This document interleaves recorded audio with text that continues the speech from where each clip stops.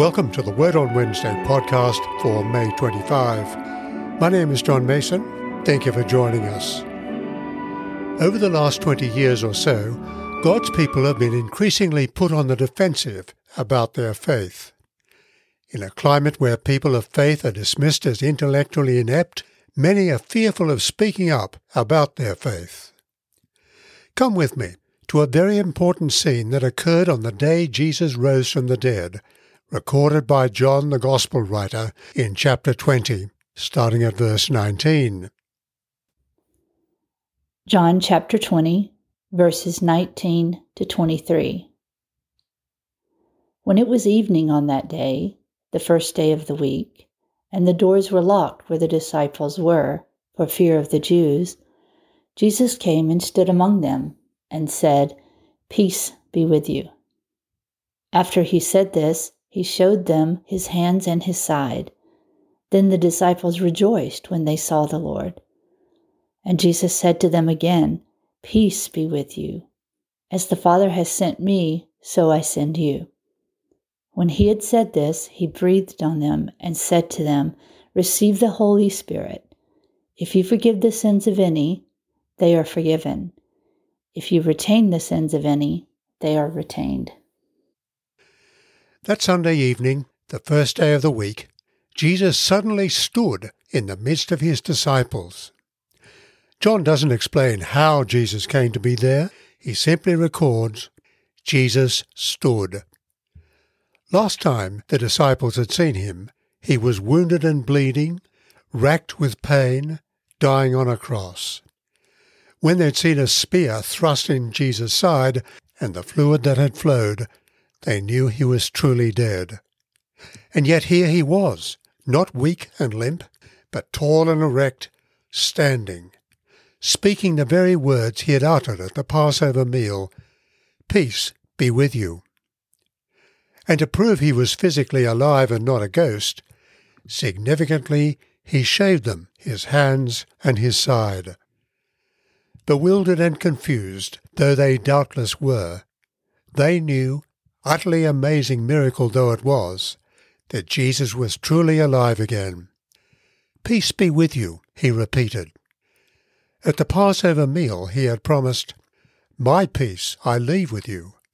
Don't let your hearts be troubled. Believe in me." In a world of turmoil and injustice, the peace that Jesus held out to his followers had not been meaningless comfort. His resurrection was now proof of that. Overjoyed, they still couldn't fully grasp what was happening. It was so surreal, it was like a dream. But then, as G.K. Chesterton once rightly observed, truth is stranger than fiction. "As the Father has sent me, so I am sending you," Jesus continued in verse 21. These were challenging words to men who moments before were bewildered and fearful.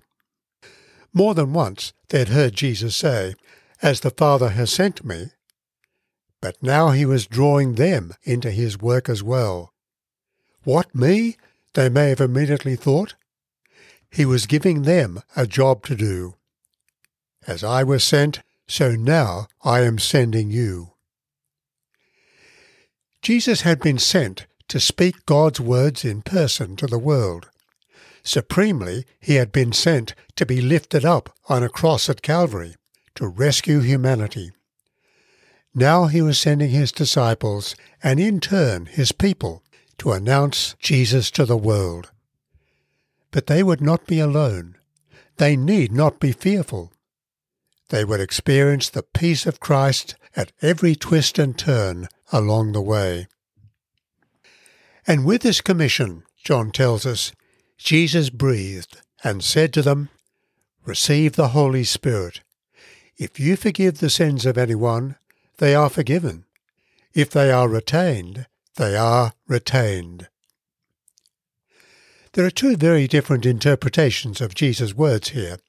The Roman Catholic Church understands these words to apply only to priests. They alone have the power to forgive sins through the confessional. However, the Protestant Church teaches that any Christian can hold out God's forgiveness by encouraging others to turn to Jesus Christ in repentance, asking for his forgiveness. John's record of Jesus' words and actions here is very important. We should notice that Thomas wasn't present, and that John's Gospel doesn't record the events of Pentecost and the specific coming of the Holy Spirit. Furthermore, it's very significant that the verb Jesus breathed does not have an object, despite many English translations. This indicates that Jesus' action in giving the Spirit was not just for the disciples, nor just for ministers, but for all his people throughout time. It suggests that in the same way that God breathed life into all men and women at creation, as we read in Genesis chapter 2 and verse 7, Jesus, the Word of God, the life-giver, as we read in John chapter 1, now breathes his Spirit, the Spirit of his Father, into the life of all who turn to him.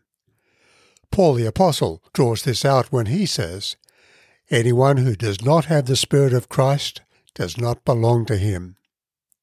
We read this in Romans chapter 8 and verse 9. To return to sins retained and forgiven. Jesus' words retained and forgiven are verb forms that indicate decisions with a fixed and final outcome. Further, being in the passive voice, the verbs indicate that it is not humanity, but God, who retains or forgives sins. John's Gospel announces the news that Jesus is the Christ, the Son of God, so that anyone who believes in him will have life in his name, as we read in John chapter 20 and verse 31.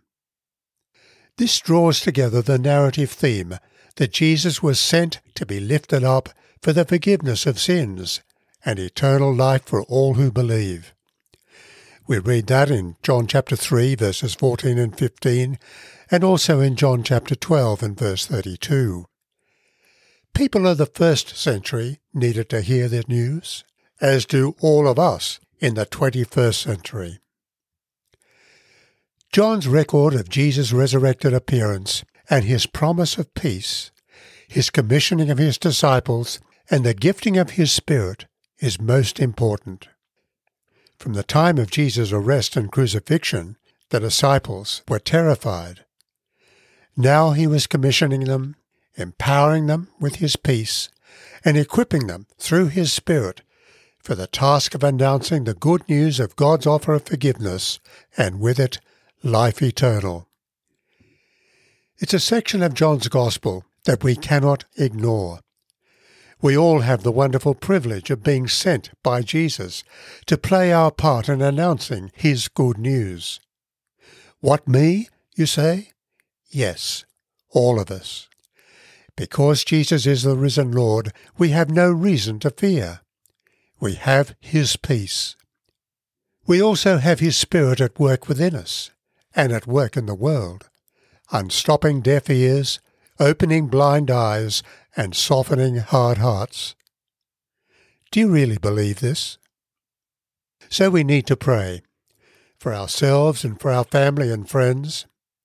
Let me also encourage you to check out The Word 1-to-1, an annotated version of John's Gospel that anyone can use to introduce others to God's good news, perhaps over coffee.